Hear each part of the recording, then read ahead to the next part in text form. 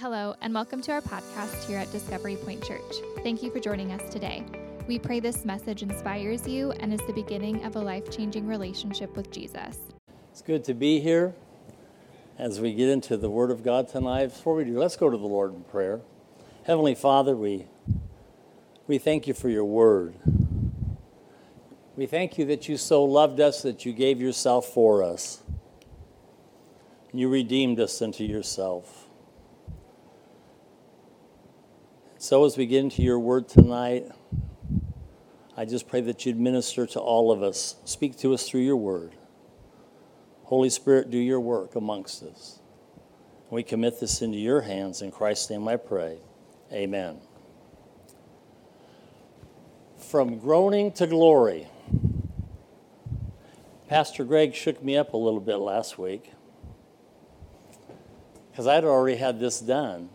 And all of a sudden, he puts up a slide that says, from groaning to glory. And I thought, uh-oh. But he took it it was different verses, so he took it a different way. So that's okay. We're going to turn to Romans 26 through 30. Romans 8, 26 through 30.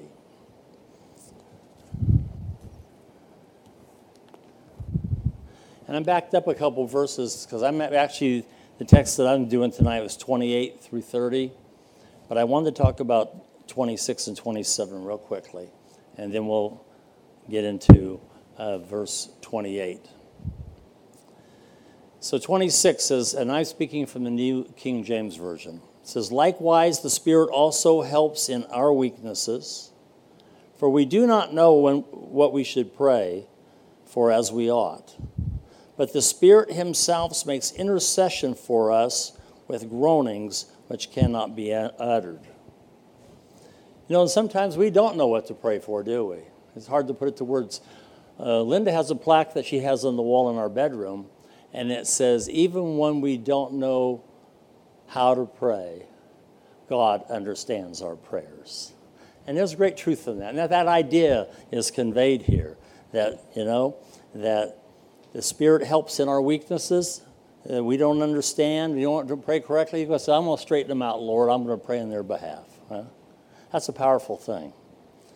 Verse 27, now he who searches the hearts knows what the mind of the Spirit is, because he makes intercessions for the saints according to the will of God. And verse 28, and we know that all things, and I don't know if I've said it here, I have, this is something I've said over the years. There was an old country preacher in our church, and he was a great man, loved him dearly. But one of his sayings was all. And he says all. All means all, and that's all means. So I see that I had to do that. So we know that all things work together for good. To those who love God, those who are the called according to his purpose. Now I want to talk about the word purpose.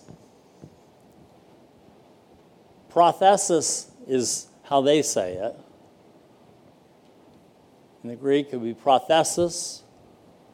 We split differently. We say pro-thesis. Everyone knows what a thesis is, right? Something that you're right. That word we still use it. Well, the word prothesis or prothesis, pro means before, thesis is a place that's a setting forth. The word suggests a deliberate plan, an advanced plan, an attention to design, and a plan that was carried out before. And that was his purpose, God's purpose. And when we tend to read these scriptures, we tend to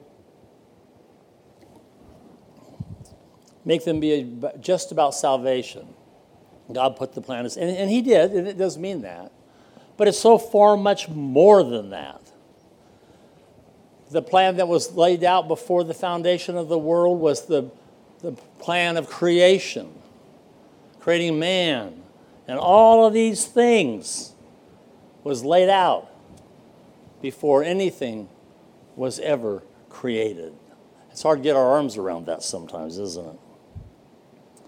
So I'm going to take it back to Genesis 1:26, where it says, "Then God said, 'Let us make man in our image according to our likeness.'" Remember, it's Father, Son, and Holy Spirit. That's what the plural is, our image, our likeness. Let us make man in our image. And we tend to, when we read these verses, think more of God the Father. I want you to think of God the Son.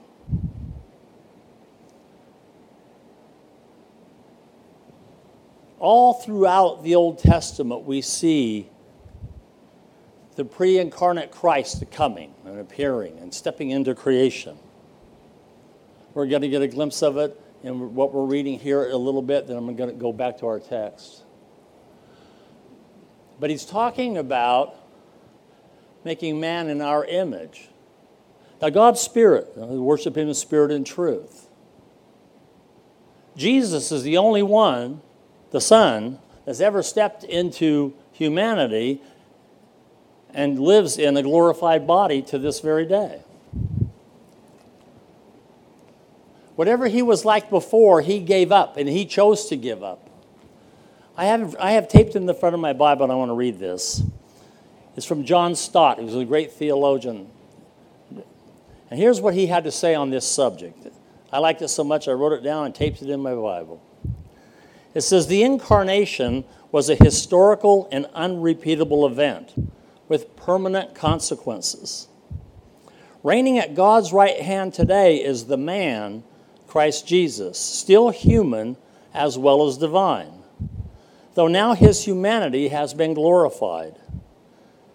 Having assumed our human nature, he has never discarded it, and he never will." That's amazing, isn't it?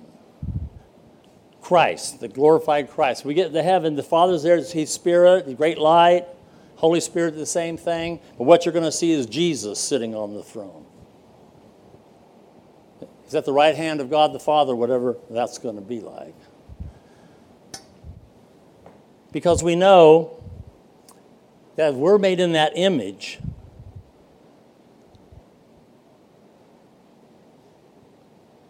We also know, Colossians 1:15 and 16, it says that He, Christ, is the image of the invisible God. He's the firstborn over all creation.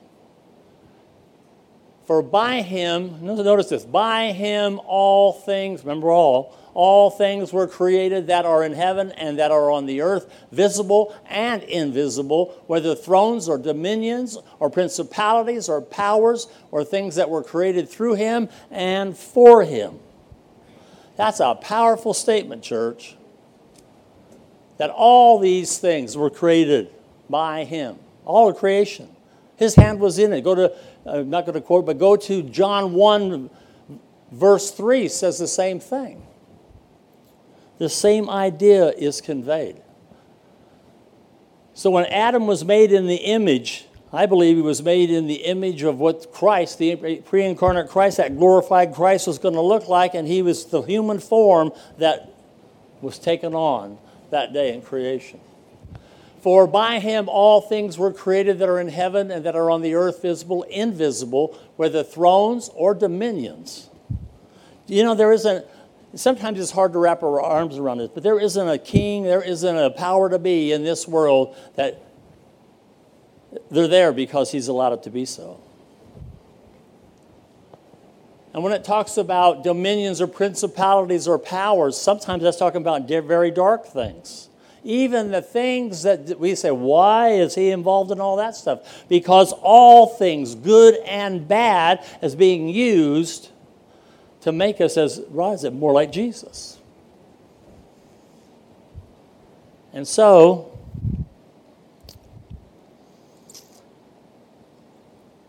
in Genesis, He's created. I'm not going to tell that whole story. I spend the whole time doing that and not doing the verses I'm supposed to. But Genesis 3 is amazing stuff. And this is God speaking to him. Now, we got to remember that we were created in the image of the Son of God.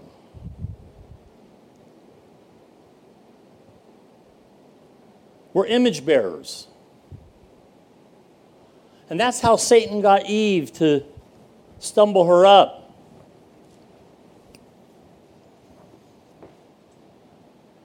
He began to tell her,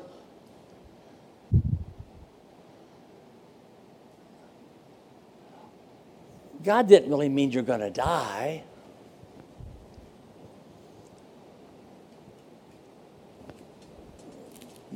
You're not going to die. The reason why he doesn't want you to eat from that tree of the tree of knowledge of good and evil is because you'll be just like him. That's the great sin that befalls man, isn't it? We want to be God. And in that whole process, she looked at that tree and she began to ponder. Well, that tree that's got fruit on it, that'd be good for food. That's a beautiful tree.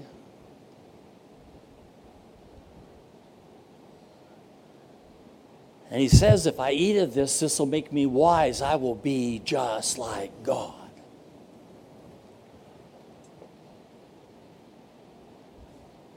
Now, Eve didn't sin until she began to contemplate that idea. Have you ever had just a very evil, very dark, very something that the enemy's just shot at you? Why in the heck did I think that, huh? Now, we haven't sinned yet. That's the devil's work. That's what he does. But if we oh yeah, let me ponder that idea. Now the hook's getting in. And that's what he did with Eve. Because he got her to see that I could be something different than what God said. And when she did that, the image that he made me in, I could even make it better. And when she embraced that idea, she partook and ate. Now, I could tell a whole story on Adam. He's there watching all this. He didn't do a thing. And what we forget to understand that through this whole thing, God was right there. God's everywhere. He was there too. All they had to do to get that evil one away is, Lord, help me. He would have stepped in. But for a split second, Adam's looking at his wife. Well, she didn't drop dead. There's something a little different about her. And he had to make it a choice. And he made a conscious choice to disobey God. And he disobeyed God because he loved his wife more. And he partook. And in that process, it says, then to Adam, he said, because you have heeded the voice of your wife, have you eaten from the tree of which I commanded you, saying, you shall not eat of it? Cursed is the ground for your sake. In toil you shall eat from it all the days of your life. Both thorns and thistles it shall bring forth for you, and you shall eat the herb of the field. Now keep it right here for a minute. You see, something, they changed. When they ate of that fruit, their appetites changed.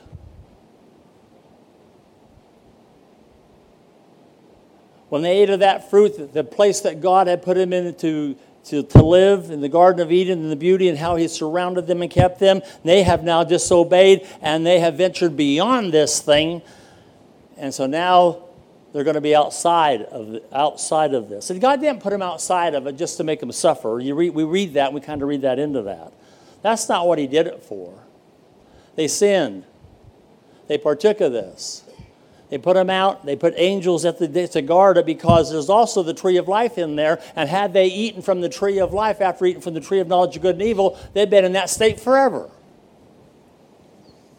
And so God in his love and mercy took that all the way, and you don't see that tree of life anymore until Revelations.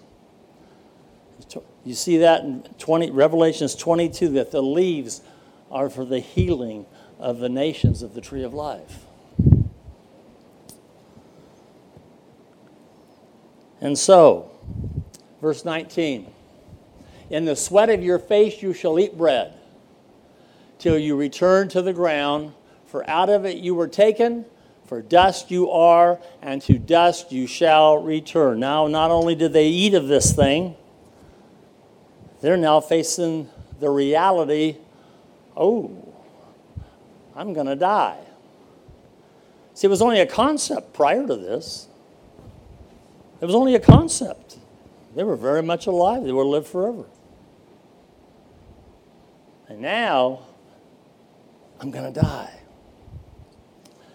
And you see, we don't talk about too often, but when they embraced that, when Eve took that on and said and embraced that and partook, she took on a different image. She took on the image that Satan threw at her, and she began to be that. But once their eyes were opened and they saw what they really were, they were sorry for the moment they did it. Because the great lie was, they're not going to be like God. I'm broken now. These two people that were made in the image of God are now broken. And far from what that enemy was offering. Next slide, please. And we see in verse 21, it's also for Adam and his wife, the Lord God made tunics of skin, and he clothed them. Again, I believe it was the pre-incarnate Christ that came to them. He said, you guys sinned. You're going to die. But he taught them, and I believe this, and it's not spoken there, but it's conveyed. It's conveyed within the story. For the soul that sinneth, it shall die. Without the shedding of blood, there is no remission of sin. See, there was something that died that day. The Lord took an animal and he killed the animal. And from that animal, he took the skins, those bloody skins, and he placed it on Adam and Eve as a covering for their nakedness and their shame and all of those things. This wasn't him. This was an act of love and mercy. And he clothed them. And so, as we look at this,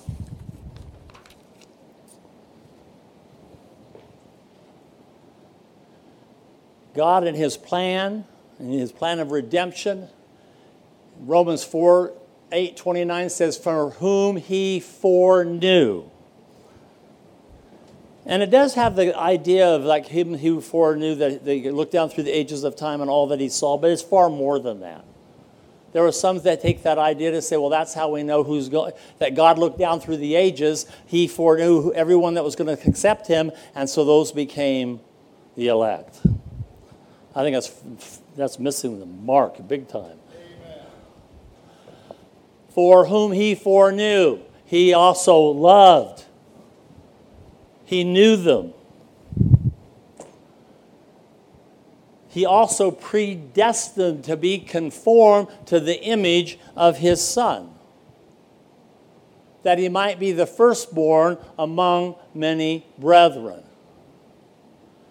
You see, we're conformed to that image. Also, I got one that's not here, so just hold that right there. And I want to read one from 2 Timothy 1:9. Here's what it says. He who saved us and called us with a holy calling, not according to our works, but according to his own purpose and grace given to us in Christ Jesus before time began. You see, this whole thing was all laid out. God was not caught off guard. They were all not wringing their hands of what Adam and Eve did. They knew it was going to be this way. The whole thing was laid out. It's hard to wrap your arms around that, isn't it? So, see, God's ultimate goal, next slide please. God's ultimate goal for us is not necessarily our worldly interests, but our Christ-likeness.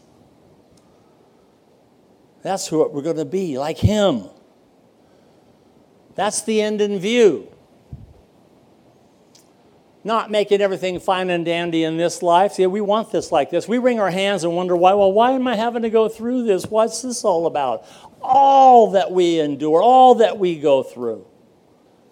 God uses us, good and bad, that we might be conformed to the image of Jesus Christ. See, we want the cross, but we don't want to bear one. We'll just have that. That's what Jesus did. I don't want to have to mess with that. See.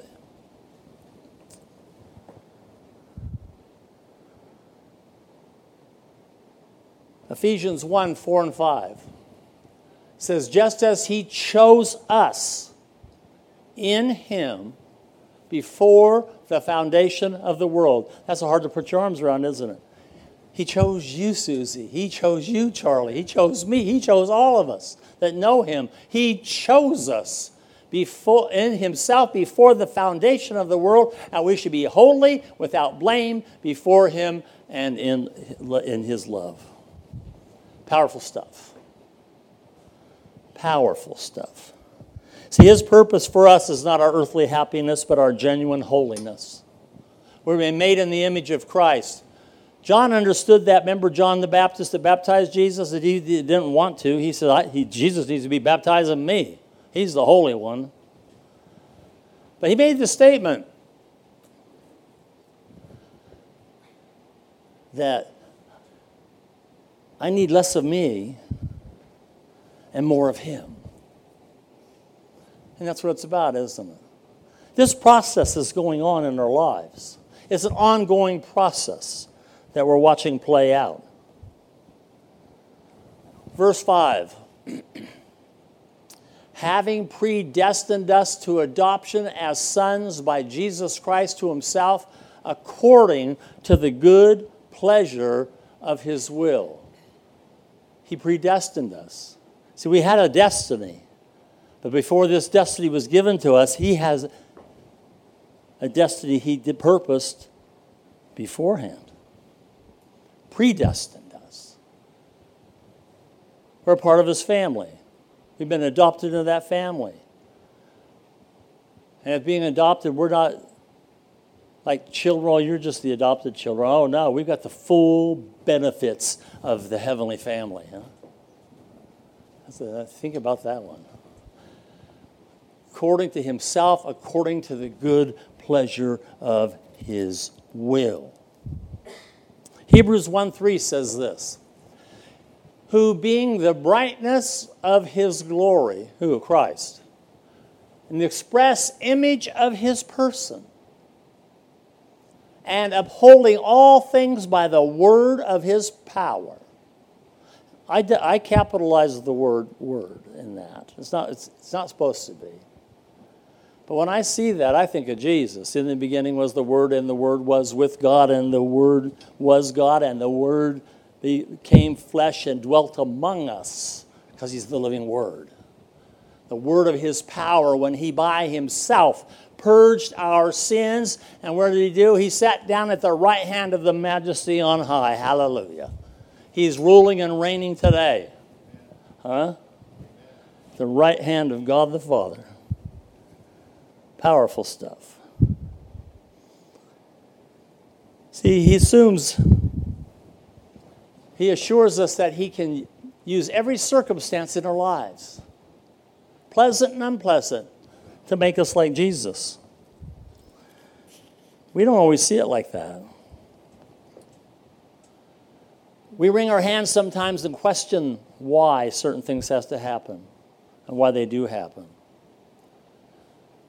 And there was times in my life I've done that, and it's, it's still like, okay, Lord, what's this about? But the older I get, the little more I'm beginning to say, Lord, if there's something in this I should be learning, then let this be the teachable moment. Because even through some of the most unpleasant things, God uses them. Genesis 50:20.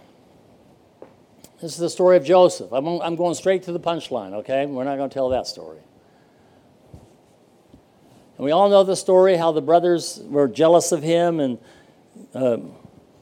Jacob made him the coat of many colors, and he was what had these dreams of things what God's going to do, and he made the big mistake of telling them. And they turned on him. I did the same thing with my wife. Yeah. Many years ago. I was 15 years old at the time. People think this is crazy. Some people say, you're just a little nuts, Pastor Ron. Maybe. I'm nuts for Jesus. And I lived across, there's a neighbor from the school that lived across the street that met a couple girls that they just moved out here, moved to Los Angeles from Kentucky. To go from the Appalachian Mountains of Kentucky to the streets of Los Angeles, that was culture shock. And so they didn't know anybody, so she said, well, across the street's Ron. He's going to go to the same school. I'll take you across and introduce you to him. She's walking across that street, and I felt the Holy Spirit tell me that there's my wife. I should have kept my mouth shut, Charlie. I never knew her. And I said, I just met you. Hi, I'm Ron. I'm going to marry you one day. And her, in her little Kentucky accent, said, she says, you weirdo, get away from me. And that was the beginning of our relationship. We've been married this year 54 years. Yeah. Sometimes just better keep your mouth shut. Same thing with Joseph. You probably thought many times I should have just kept those stories to myself. I wouldn't have ended up in that pit. And all that he went through and went into prison. Potiphar's wife accused him of rape. He didn't do any of it. I wonder how many of us would be wringing our hands saying, okay, God, what's going on here? What did I do? But through it all, as we're coming to the end of the story, Jacob's passed, and they're saying, uh-oh, he's going to get us now. Dad's not here to help. He is going to do us in now. And so they confront him. Here's how he answered them. But as for you, I'm talking about all the stuff that they did, you meant evil against me. But God meant it for good, in order to bring it about as it is to this day, to save many people's lives. Wow. Is that a different way of seeing it? But you know, he's doing that same thing with you and I. Exact same things for you and I. Romans 8:30. Moreover, whom he predestined, these he also called. Whom he called, these he also justified. Something I taught the church and the kids very, very early on, many years ago. They would be talking about these kind of big words like this. And it says, justified, that's a big word. For those of you that know Jesus, when Jesus put the blood that applies to your life, it's justified, never sinned. And so that's a good way to remember what the definition is of justified, even though we have, okay? And whom he justified, these he also glorified. And to mean that to be glorified, that means we're going to be just like Jesus. John said it this way, I don't know one thing what the glorified body is totally about, but I do know this one thing, we shall be like him. That's good stuff. Now we get all tangled up on all this stuff. There's preachers that say, oh no, when we get to these parts of Romans, we should just skip over them. God didn't put them in there for us to skip over them. But people like to because they don't want to talk about this stuff. But I want you to notice something that's in this. The subject matter of whom he predestined is those that he called. Those that he called, he justified. And even though we're not there yet, we're in the process of glorification. One day we're going to be glorified. God declares that it's already done, even though we're still in process. But this doesn't have to be, well, what about? This ain't what about. This is the children of God whom he chose before the foundation of the world. This is God's people, his children, and that's all the subject matter is talking about. No one else. His children. And we get twisted up in this stuff and shouldn't. Now, the good thing is that we went through, we've reached our destination. We've reached the goal of the whole process. We're there. This is what the Spirit's been praying for in verse 26. What? That we'd arrive, that we'd get there. Keep interceding on our behalf. This is the purpose for which God called us in verse 28. We're His called. Every one of us can tell stories how Jesus spoke to us and He called us and we responded to that call. I happened to be a 17-year-old. One thing that Linda did, her mama, when I started going over there, she said, "Oh, good, you can come over. You're going to church with us on Sunday." And if you don't go to church with us on Sunday, don't think you're coming over next weekend. Guess what I started doing? Going to church. I said, I went to church for all the wrong reasons. I'd rather be sitting on the back pew with her. See? But God in His love and His mercy, He got a hold of me one Sunday and I let go of her hand. Her jaw probably hit the floor and I got up and next thing I know I was on my knees on the altar down at the beginning of that little church. Because I heard the call of God and I responded to His voice. And that day I got changed. Good change. So when we say we come to verse 30, we've arrived. Because that's where we're headed. Complete conformity to the image of the glorified Christ. That's good stuff.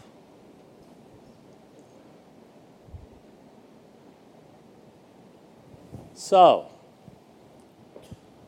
100% of those He foreknew and predestined and called and justified, He will glorify. Not one will be lost along the way. Not one. I know this gets quiet. This should be shouting ground for us. Because we're in that number.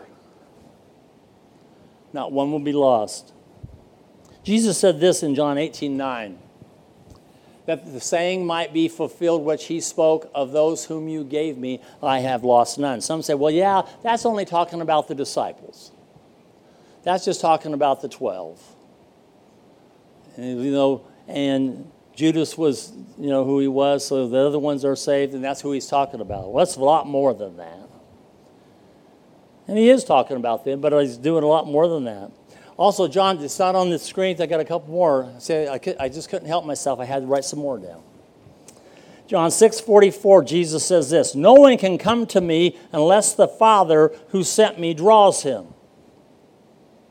Who can come to Him unless the Father draws him? No one. No one can come to me unless the Father who sent me draws him. And I will raise him up at the last day. That's all of us, church. None of us will be lost. We're saved by grace through faith in Jesus Christ.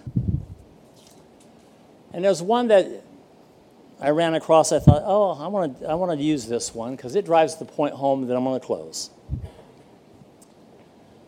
It's found in Acts 13:48. If you want to write one down, write this one down or mark it to go home and read it. It's interesting. The Jews were having a fit because this early church was now preaching this message of salvation to the Gentiles and offering the same thing to them. And they were having a fit about it. And in this verse, they're talking about the subject of what this means. And the Gentiles were hearing the gospel. They were yielding themselves to the Lord. And it says this, "Now when the Gentiles heard this, they were glad and glorified the word of the Lord. And as many as had been appointed to eternal life believed." Huh? This is a good one. This is what you want to think of. This. Who believed? as many as have been appointed to eternal life. That's what God's done for us. He's appointed us to eternal life. We have a no-so salvation. That's powerful. It should not puff us up. It should drive us to our knees, church, of what He's done for us. Thank you. Thank you so much for joining us on our podcast today. We pray you allow this message to transform you to take what you learned and share the love of Jesus to those around you. You can stay informed and connected by following Discovery Point Church on all social media platforms. Thank you, and God bless you.